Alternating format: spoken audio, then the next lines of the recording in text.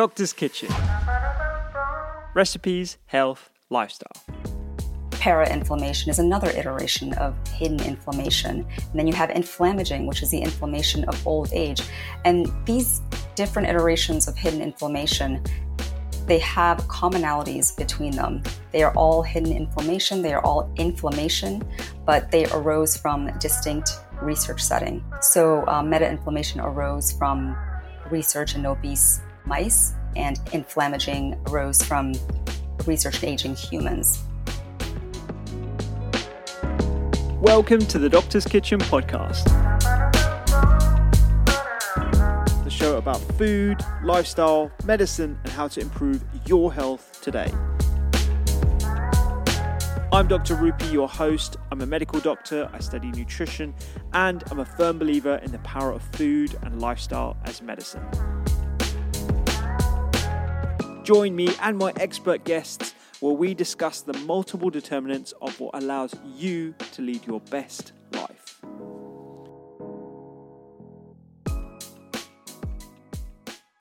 Hidden inflammation presents a unique dilemma. The idea that it may be a shared biological mechanism between diseases as distinct as obesity and aging or depression and heart disease fosters a new understanding of human health. It pushes us to consider preventing or treating these diseases in concert rather than in parts, taking into account the totality of a patient's body and mind, including the germs that live within and on top of us.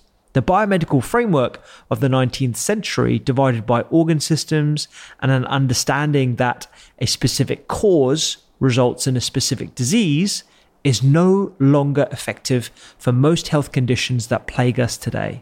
That was from Dr. Shilpa Ravella's book, Silent Fire. It's one of the most beautifully written books that I've had the pleasure of reading. Shilpa's eloquent writing style complements the wonder of inflammation as both a benevolent yet destructive force that weaves its thread through a multitude of conditions, including autoimmunity, cardiovascular disease, and obesity. Dr. Shilpa is a gastroenterologist who treats a range of general GI ailments and has unique experience in managing complex rare cases, including intestinal failure and intestinal or multi-organ transplantation.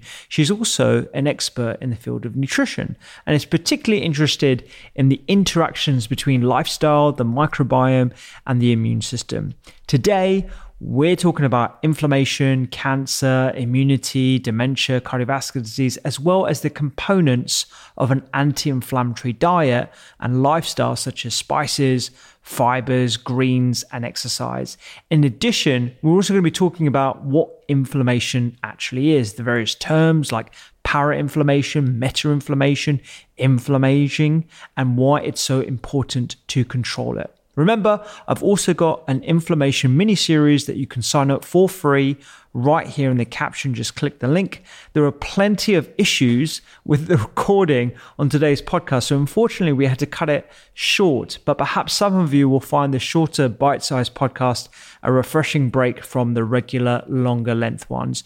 We'll definitely have to get Dr. Shilpa back in the studio at some point in the future where we can do it face-to-face rather than via online, which I really dislike. And remember, you can also watch the podcast on YouTube as well as all the other pods that we're doing. We're trying to invest a lot more time and energy into beautiful quality video that we're going to be doing right here in the Doctor's Kitchen studio. And you can download the Doctor's Kitchen app for free from the App Store. We are working to make sure it's accessible to as many people as possible. And there is an inflammation health goal there as well that you can check out right there on the app. For now, on to my chat with Dr. Shilpa Ravella.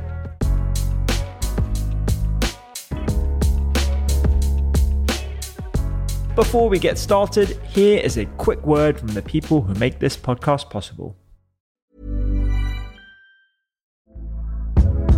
Hey there, it's Michelle Norris. I'm host of a podcast called Your Mama's Kitchen. When I travel, I'm usually looking for a way to find a taste of home when I'm not at home. And one of the things I love to do when I am at home is entertain. And Airbnb allows me to do that. When I was in California recently, I rented a house that had a great kitchen. And when we were sitting around the table, we were all thinking, we're in someone else's house. Someone could be in all of our homes as well. If you have a home, but you're not always at home, you have an Airbnb. Your home might be worth more than you think. Find out how much at airbnb.com/host. This is Paige, the co-host of Giggly Squad, and I want to tell you about a company that I've been loving, Olive & June. Olive & June gives you everything that you need for a salon-quality manicure in one box. And if you break it down, it really comes out to $2 a manicure, which is absolutely insane. It's also so easy to get salon-worthy nails at home with Olive & June. The difference between how your nails used to look when you did them yourself and now with the Mani system is a complete game changer. The best thing about Olive & June, too, is it's a quick dry. Dries in about 1 minute, lasts for 5 days, and full coverage in up to 1 to 2 coats. Visit oliveandjune.com/perfectmani20 for 20% off your first system. That's oliveandjune.com/perfectmani20 for 20% off your first system.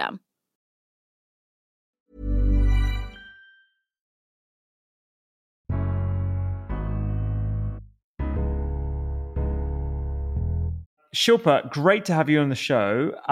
Let's start off with the top foods you should eat to reduce inflammation and heal your body.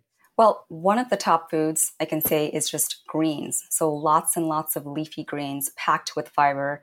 And some of those greens have the immune modulating potential of our ancestral greens, like kale, for example. Greens are very, very important. They have polyphenols. Polyphenols are also immune modulating. They are plant phytochemicals that can help to dampen inflammation.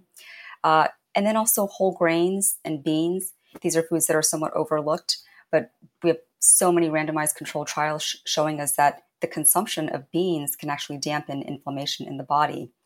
And overall, we want to just be eating a lot of fiber. We know that 90% of folks in the US and the UK have a fiber deficiency.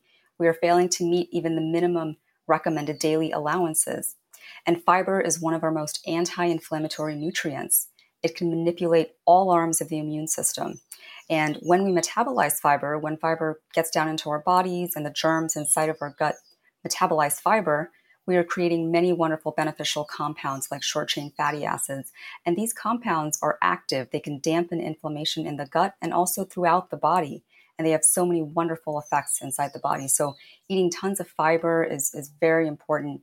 And I would also say just don't forget about the spices and herbs, because those are very, very important. And in my culture also, we use tons of spices in cooking, but even, things like cumin and cinnamon on your oatmeal, just adding a little bit of spice to your food. It's very easy. It doesn't have to take that long, but it can really enhance the anti-inflammatory potential of a food.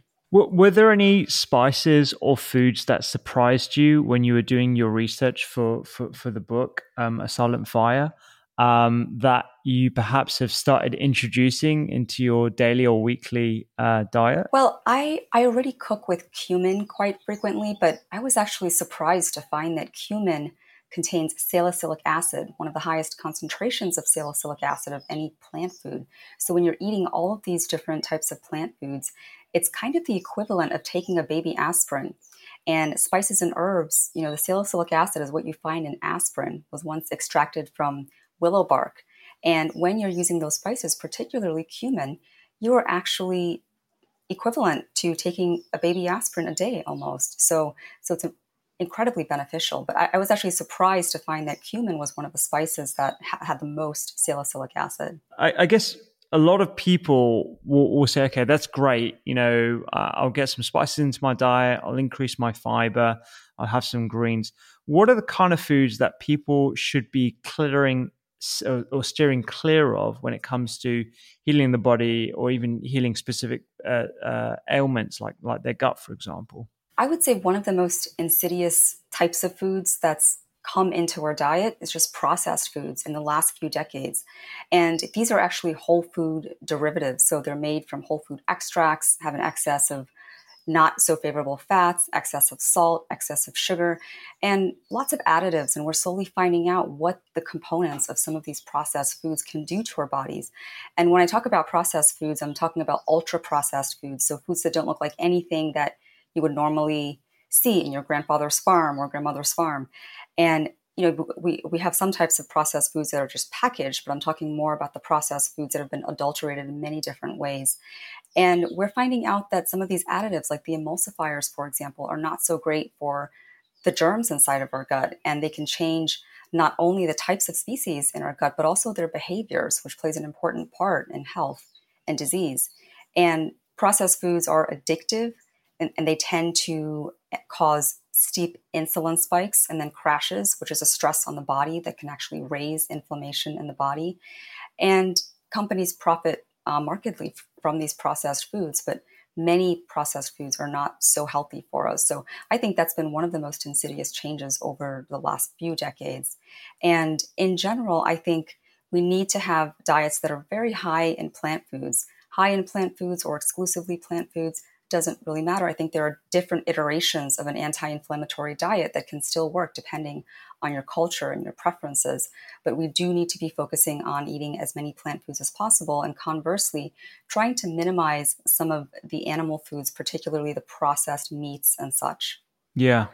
It's one of the sort of bugbears, I guess, of the modern food landscape that I have is just how sort of accepted it is that that's the norm. And I think challenging the norm with recipes and finding ways to still have convenience on a day-to-day basis, but introducing some of those healthful attributes of the anti-inflammatory foods that you mentioned right at the start is something that we should all be aiming for. I want to get into sort of the premise of the book and how beautifully it's written, for example, and how it gives a real a fantastic picture of this common thread that runs through many modern diseases that we see as doctors. It's also told against the backdrop of quite well, I wouldn't say sad case, but it was certainly a case that must have been absolutely distressing for you, but also your friend Jay, who suddenly had an inflammatory condition that wasn't initially diagnosed and was treated with, what we currently use for immunotherapy and anti-inflammatories. I wonder if you could give us the backstory to Jay and how that framed the context of the book. Sure.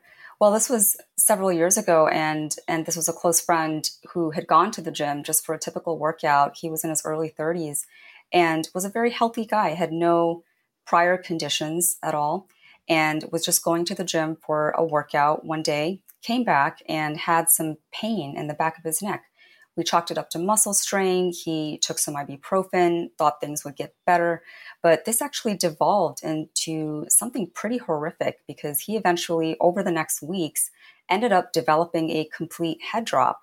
And, the human head weighs about 10 pounds, and carrying it up, holding it up is actually a pretty seamless task. And most of us don't even think about that too much. But when your head drops, down to your chest, it requires a brace. And he required a body brace at that time, a full collar, and then also a body brace, and started having other symptoms as well. Like he couldn't swallow.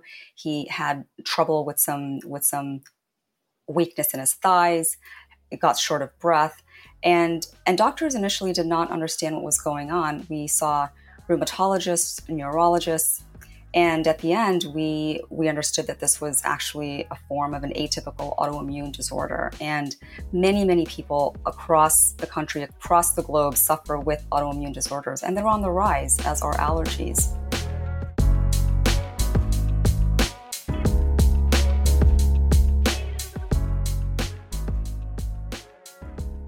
I had no idea just how diverse their research interests were. Like I learned from your book that Metchnikoff actually coined the term gerontology and was one of the first people, at least in Western medicine, to appreciate the good and bad bugs in our system and how we can tolerate pathogenic bacteria differently based on our internal ecosystem.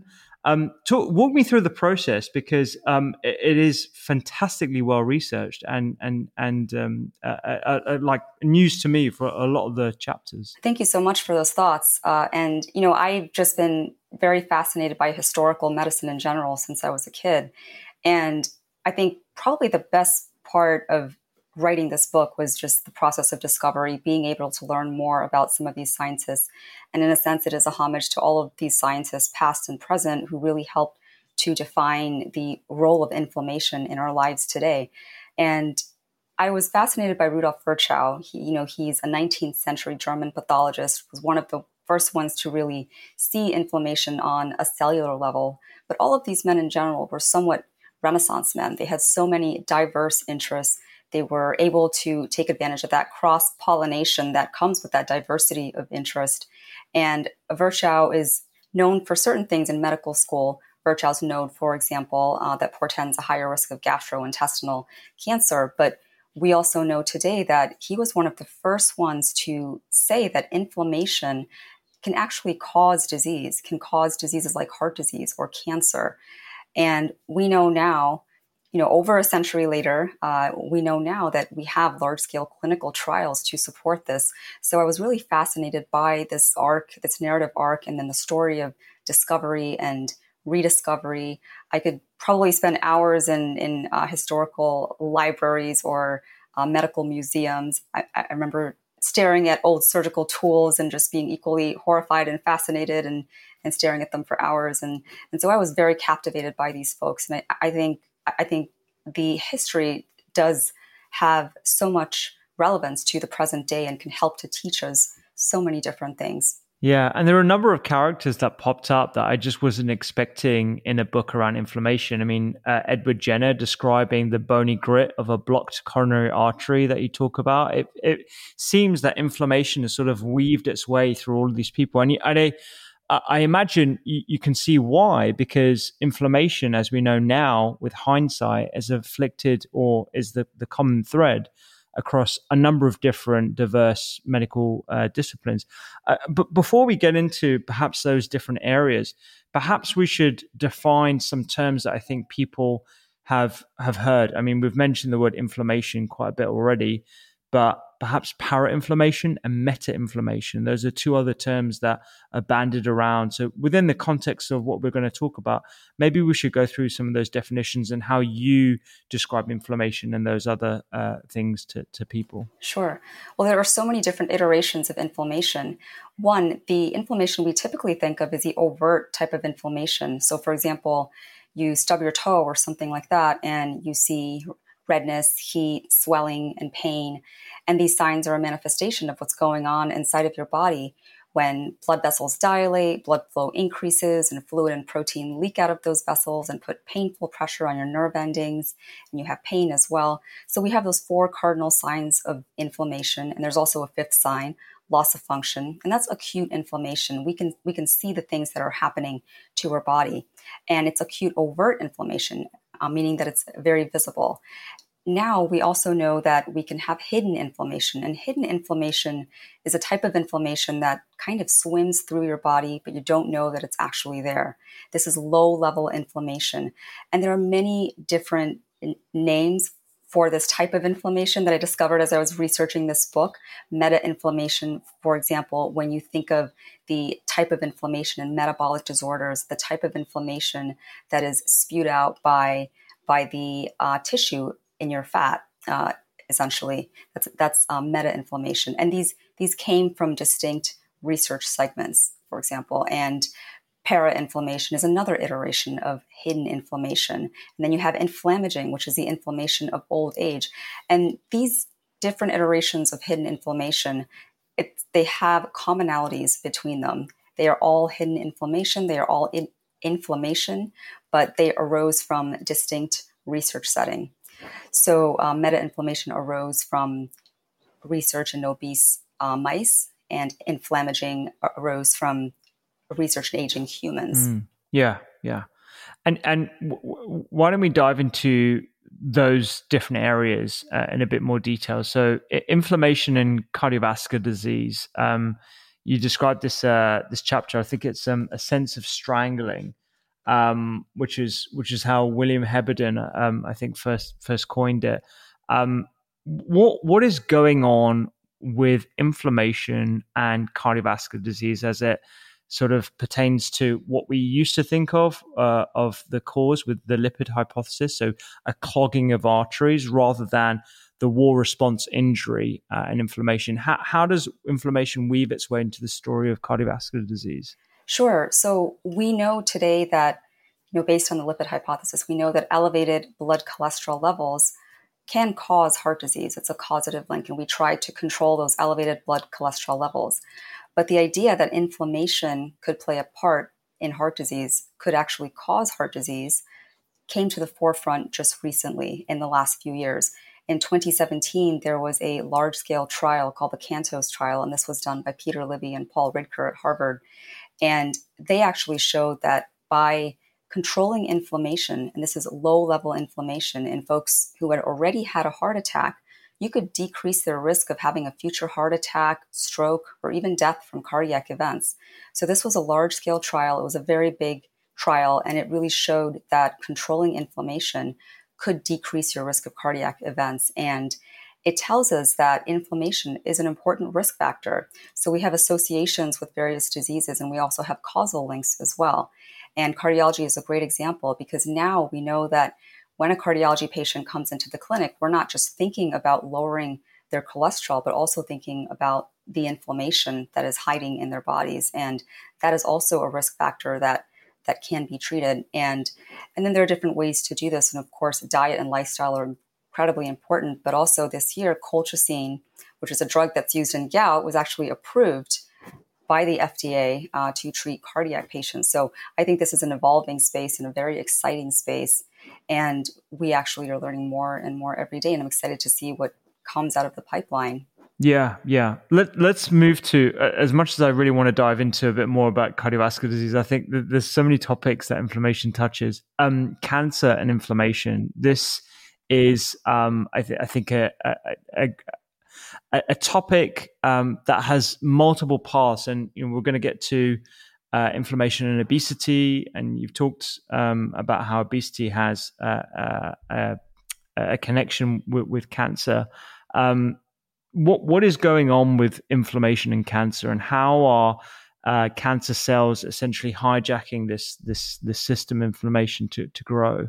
Well, normally when you think of your immune system, you think of this idea that your immune system is trying to protect you, not only from germs, but also cancerous cells. And that is indeed what it tries to do. And the problem is that what tumors can do is that they can hijack the immune system. They can use inflammation for their own good. So inflammation, when you have low-level or overt inflammation in the body, in most cases can lead to an increased risk of cancer, whether it's overt or hidden. So for example, I have patients with inflammatory bowel disease in which their intestines are inflamed. So they have chronic inflammation in their bodies that goes unchecked. And if it's untreated over long periods of time, they end up having a higher risk of cancer. And inflammation is actually a hallmark of cancer. It was added as a hallmark a few years ago. And this means that it can take part in every stage of cancer development, from the initial epigenetic or genetic changes to the continued growth and the spread of cancer throughout the body. So whether it comes before or after a cancer, inflammation plays a very important role. And then also, as an aside, this isn't to say that every part of the body with inflammation contains a higher risk of cancer, because we know that when, for example, the joints are inflamed or you have inflammation in the brain, that actually does not lead to as high of a risk of cancer as when other parts of your body are inflamed. But inflammation, when you have a tumor, for example, inflammation is a very important part of the tumor microenvironment and can help the tumor to grow and spread. I'm particularly interested in how you talk about the book, about how inflamed cells essentially ignore insulin signaling, leading to higher amounts of insulin being needed to be produced by the pancreas in order to have the same glucose-lowering effect. Can we talk a bit more about how there is this link between inflammation and obesity? So we know that when fat cells pad, things like the thighs or the upper arms, it acts more like a sink and it's not as insidious for your body. It's when the fat pads the belly. That type of fat is actually a marker for the deeper fat that wraps around your abdominal organs on the inside of your body, and that's called visceral fat. And visceral fat is just highly inflammatory, spewing out inflammatory cytokines at all hours of the day. And inflammation may be one mechanism by which obesity is tied to a variety of chronic conditions. And we know that there is a complex relationship between insulin resistance, obesity, and inflammation. And we have animal studies, for example, showing that when you create inflammation in animals, that can actually cause insulin resistance. And we also have human association studies showing elevation of inflammatory blood markers tied to diabetes, for example. And I think that this is just a fascinating connection because we can sort of think of this as, hey, can inflammation cause insulin resistance, which leads to fat storage? And this is something that I think I was thinking about a lot when I was researching this book, and I was actually quite surprised at all of the different connections that were coming through. Now, when it comes to treating inflammation in a diabetic and treating that risk factor, I think that's somewhat more complex, particularly in humans. You can treat inflammation in a mouse or a fruit fly and reverse their diabetes. But in humans, the pathways are more complex. So, we still don't have those types of large scale clinical trials as we do in heart disease with the Canto study. But I feel like there are potentially lots of exciting things coming through in that field. With dementia in particular, I think there is this understanding that inflammatory cells can now have always been able to cross the blood-brain barrier. But you mentioned Teresa Gomez Isla from Harvard, who essentially demonstrated that with some studies. What is this connection now that we have an understanding of, or a better understanding of, with regards to dementia and inflammation? What is the story that's going on there? Well, we know that, for example, with Alzheimer's disease, there are a lot of genetic factors, but there are also environmental factors in up to a third of cases, things like exercise and smoking and such.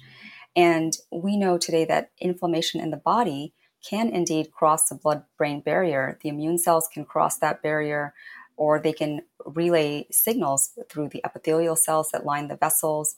So inflammation that is going on in the body can affect the brain. And when you have inflammation in the brain, inflamed nerve cells, when that happens, the connections between those neurons are less adept at learning and at storing information.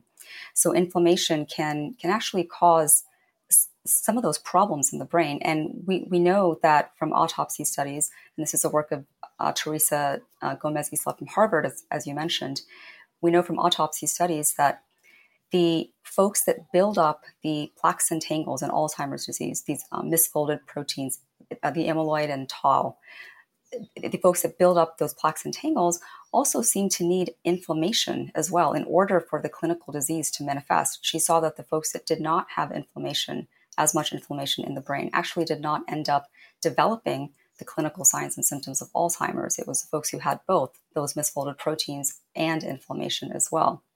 So this may be akin to something like the relationship between the cholesterol plaques and heart disease as well. Do we need both? Do we need the blockages, those misfolded proteins, or the blockages in our arteries, as well as the inflammation for disease to manifest?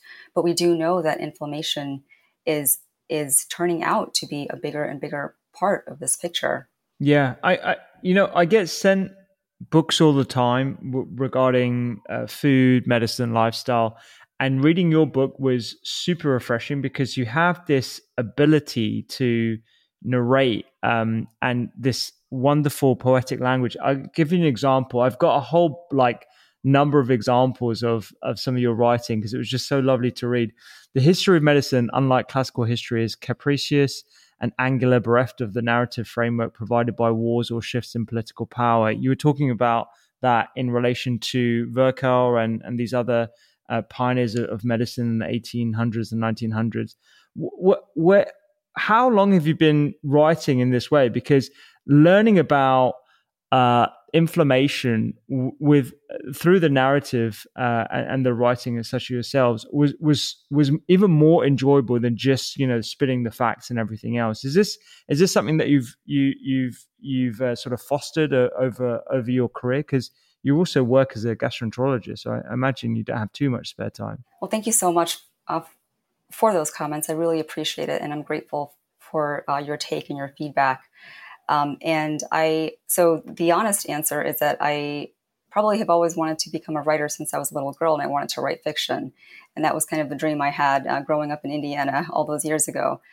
But I love to read, I love to write, and I love to, I think over the years, it's something that I just ended up doing on the side. I just write in my journal every day. I would write a lot of fiction stories, and as I was going through my clinical training, of course, there's a lot to write about when you're on call for 30 hours straight and when you're seeing all of these different things in the hospital and having all of these different experiences. And in some ways, it was just cathartic to be able to put everything down onto the page.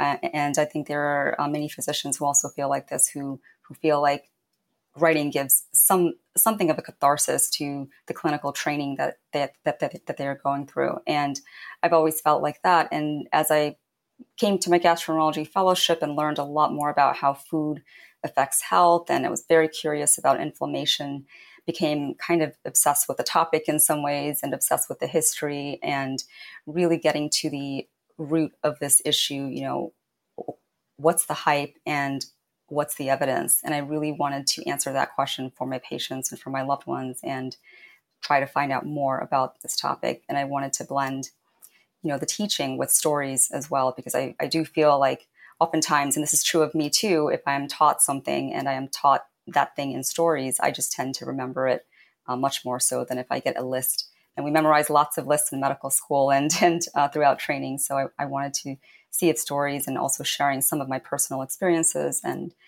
my childhood and that of my parents and my family could also help to shed some light on this topic. Yeah. Yeah, definitely. And, for me, it kind of, one of my favorite books, even though I haven't reread it in a while, is the biography of cancer. And you get a rich understanding of the history of cancer and how much we've evolved in terms of the treatment. And I feel like you've done the same sort of service of doing that sort of historical piece, but with inflammation. One of the stories that really jumped out to me was this story around Sirhan, the researcher who had this sudden illness that led to him having a colostomy, and then discovering or choosing to study inflammation in a bit more detail, specifically resolvins that we now know, but that was really as a result of Sirhan's mystery illness. I wonder if you could tell us about that story. Right. So I thought this was a very fascinating concept when I learned about it. And this is work by Charles Sirhan at Harvard, as you mentioned. And we know we always tend to focus on dampening inflammation. How do we calm the inflammation in our bodies?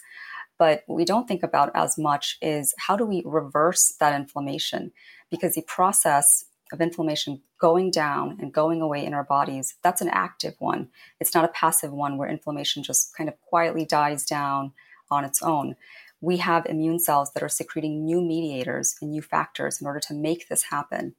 And they secrete many different types of mediators. And for simplicity's sake, I'll just call these resolvins or pro-resolving mediators. The scientific term is specialized pro-resolving mediators, but that's kind of a mouthful. So we'll just go with resolvins. And these are lipid mediators. So they're not proteins like the cytokines. And the raw material that they are made from are things like omega-3s. And so it's very, very important to have omega-3s in your diet from various sources.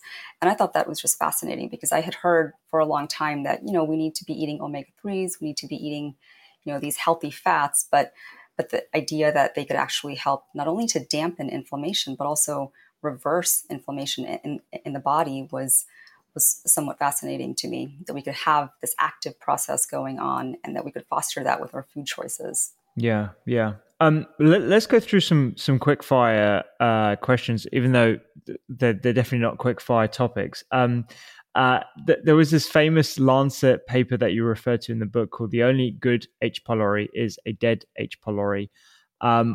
Is H. pylori the enemy, or is it something that is innocuous unless we find it in circumstances? That's a great question. And as gastroenterologists, we are trained to absolutely eliminate H. pylori. And it's true that H. pylori can play a part in cancer, can play a part in ulcer causation. But there are very specific indications for testing for and then treating H. pylori.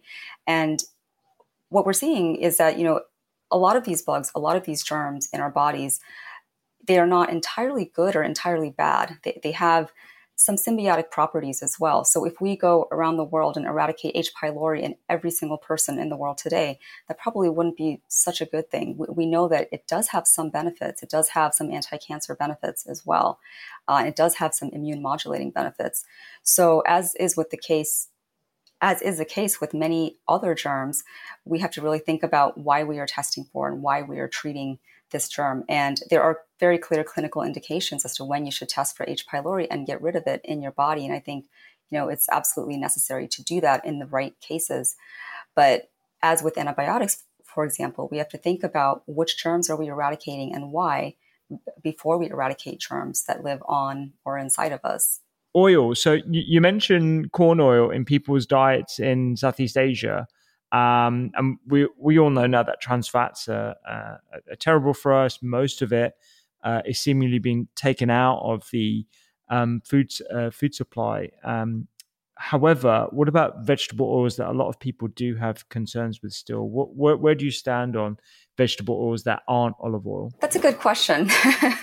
And I would say in general, I think when you look at what someone is eating, you want to think about what it's replacing. So I would say if you have someone eating a diet very high in processed foods, very high in processed animal foods as well, and they are replacing those types of foods with vegetable oils and hopefully some more plants along with those vegetable oils, that's a positive change. I think in general, it can be a good thing to keep in mind that there is this omega-6, omega-3 balance. They compete for space in our cell membranes. This isn't to say that you should not ever have any other types of vegetable oils besides olive oil. Again, I think it's about what you are replacing the foods in your diet with. So it's a positive move, I think, when you do use those vegetable oils to replace a lot of the animal heavy processed foods or the typical Western diet. You've seen patients who come to you with symptoms of celiac disease, yet every single test is negative for celiacs. And when they remove the wheat-containing products or the gluten-containing products, they seemingly have resolution of their symptoms. Why is that? And what else could potentially be going on there? Well, this is a different entity called non-celiac wheat sensitivity, and we've just been learning more about this over the last few years. And in non-celiac wheat sensitivity, folks may have reactions to the products in wheat. It could be the gluten, it could be something else, another type of protein in the wheat. We're not entirely sure yet. And these folks often have various gastrointestinal symptoms or extraintestinal symptoms, which are not GI related. And the important distinction between these two disorders is that if you have celiac disease and you have that visible inflammation or the visible changes on the endoscope and you are diagnosed with celiac disease, you need to avoid gluten 100%. This means that you have to avoid gluten in your medication. You have to be very stringent about avoiding gluten because we know that the chronic inflammation that you develop from eating gluten in this scenario can lead to other issues like cancers down the line. With non-celiac gluten sensitivity, we actually recommend avoiding wheat products as it suits you. So you are able to avoid wheat products on a more casual basis, just monitoring your clinical symptoms. And we know now that there is actually an immune activation in non-celiac wheat sensitivity as well, a different arm of the immune system that prevails in non-celiac wheat sensitivity as opposed to celiac disease. So I thought that was quite fascinating as well, that you see some immune activation in this disorder as well. Is there a test for non-wheat, non-celiac wheat sensitivity on the horizon that people could be looking out for? Because I think folks today like you said, are really balancing their exclusion based on, just eliminating it from the diet and monitoring clinical symptoms. In the clinical setting, typically I get a lot of patients who come in, and if they are having problems with gluten or wheat products in general, they will just cut it out of the diet.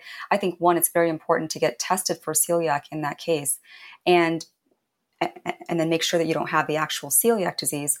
But we don't currently use a clinical test for non-celiac wheat sensitivity, though there is research going on in this area, and I think it would be great to see something come out. We can actually test some of these folks and try to understand what is going on inside of their bodies and at least try to diagnose this disorder.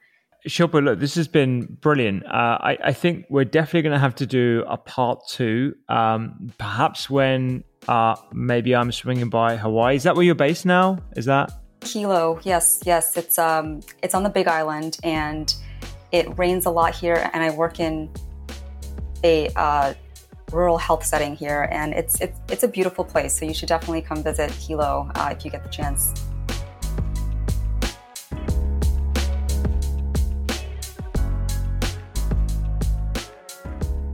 Thanks so much for listening to this episode of the Doctor's Kitchen podcast. Remember, you can support the pod by rating on Apple, follow along by hitting the subscribe button on Spotify, and you can catch all of our podcasts on YouTube if you enjoy seeing our smiley faces. Review show notes on the doctorskitchen.com website and sign up to our free weekly newsletters where we do deep dives into ingredients, the latest nutrition news, and of course, lots of recipes by subscribing to the Eat, Listen, Read newsletter by going to thedoctorskitchen.com/newsletter. And if you're looking to take your health further, why not download the Doctor's Kitchen app for free from the App Store? I will see you here next time.